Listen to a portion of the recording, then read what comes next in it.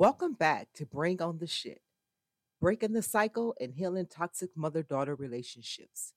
Before we dive into our discussion, I want to provide some important information about myself and the content we share.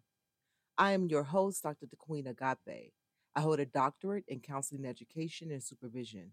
I am a licensed professional counselor and a certified family mediator.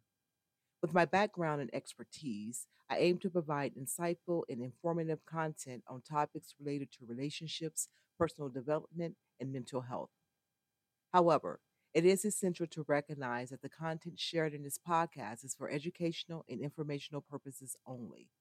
While I strive to offer accurate and helpful advice, every individual situation is unique, and what works for one person may not work for another. Therefore, I strongly recommend that listeners seek further guidance and support from their local counseling center or mental health professional.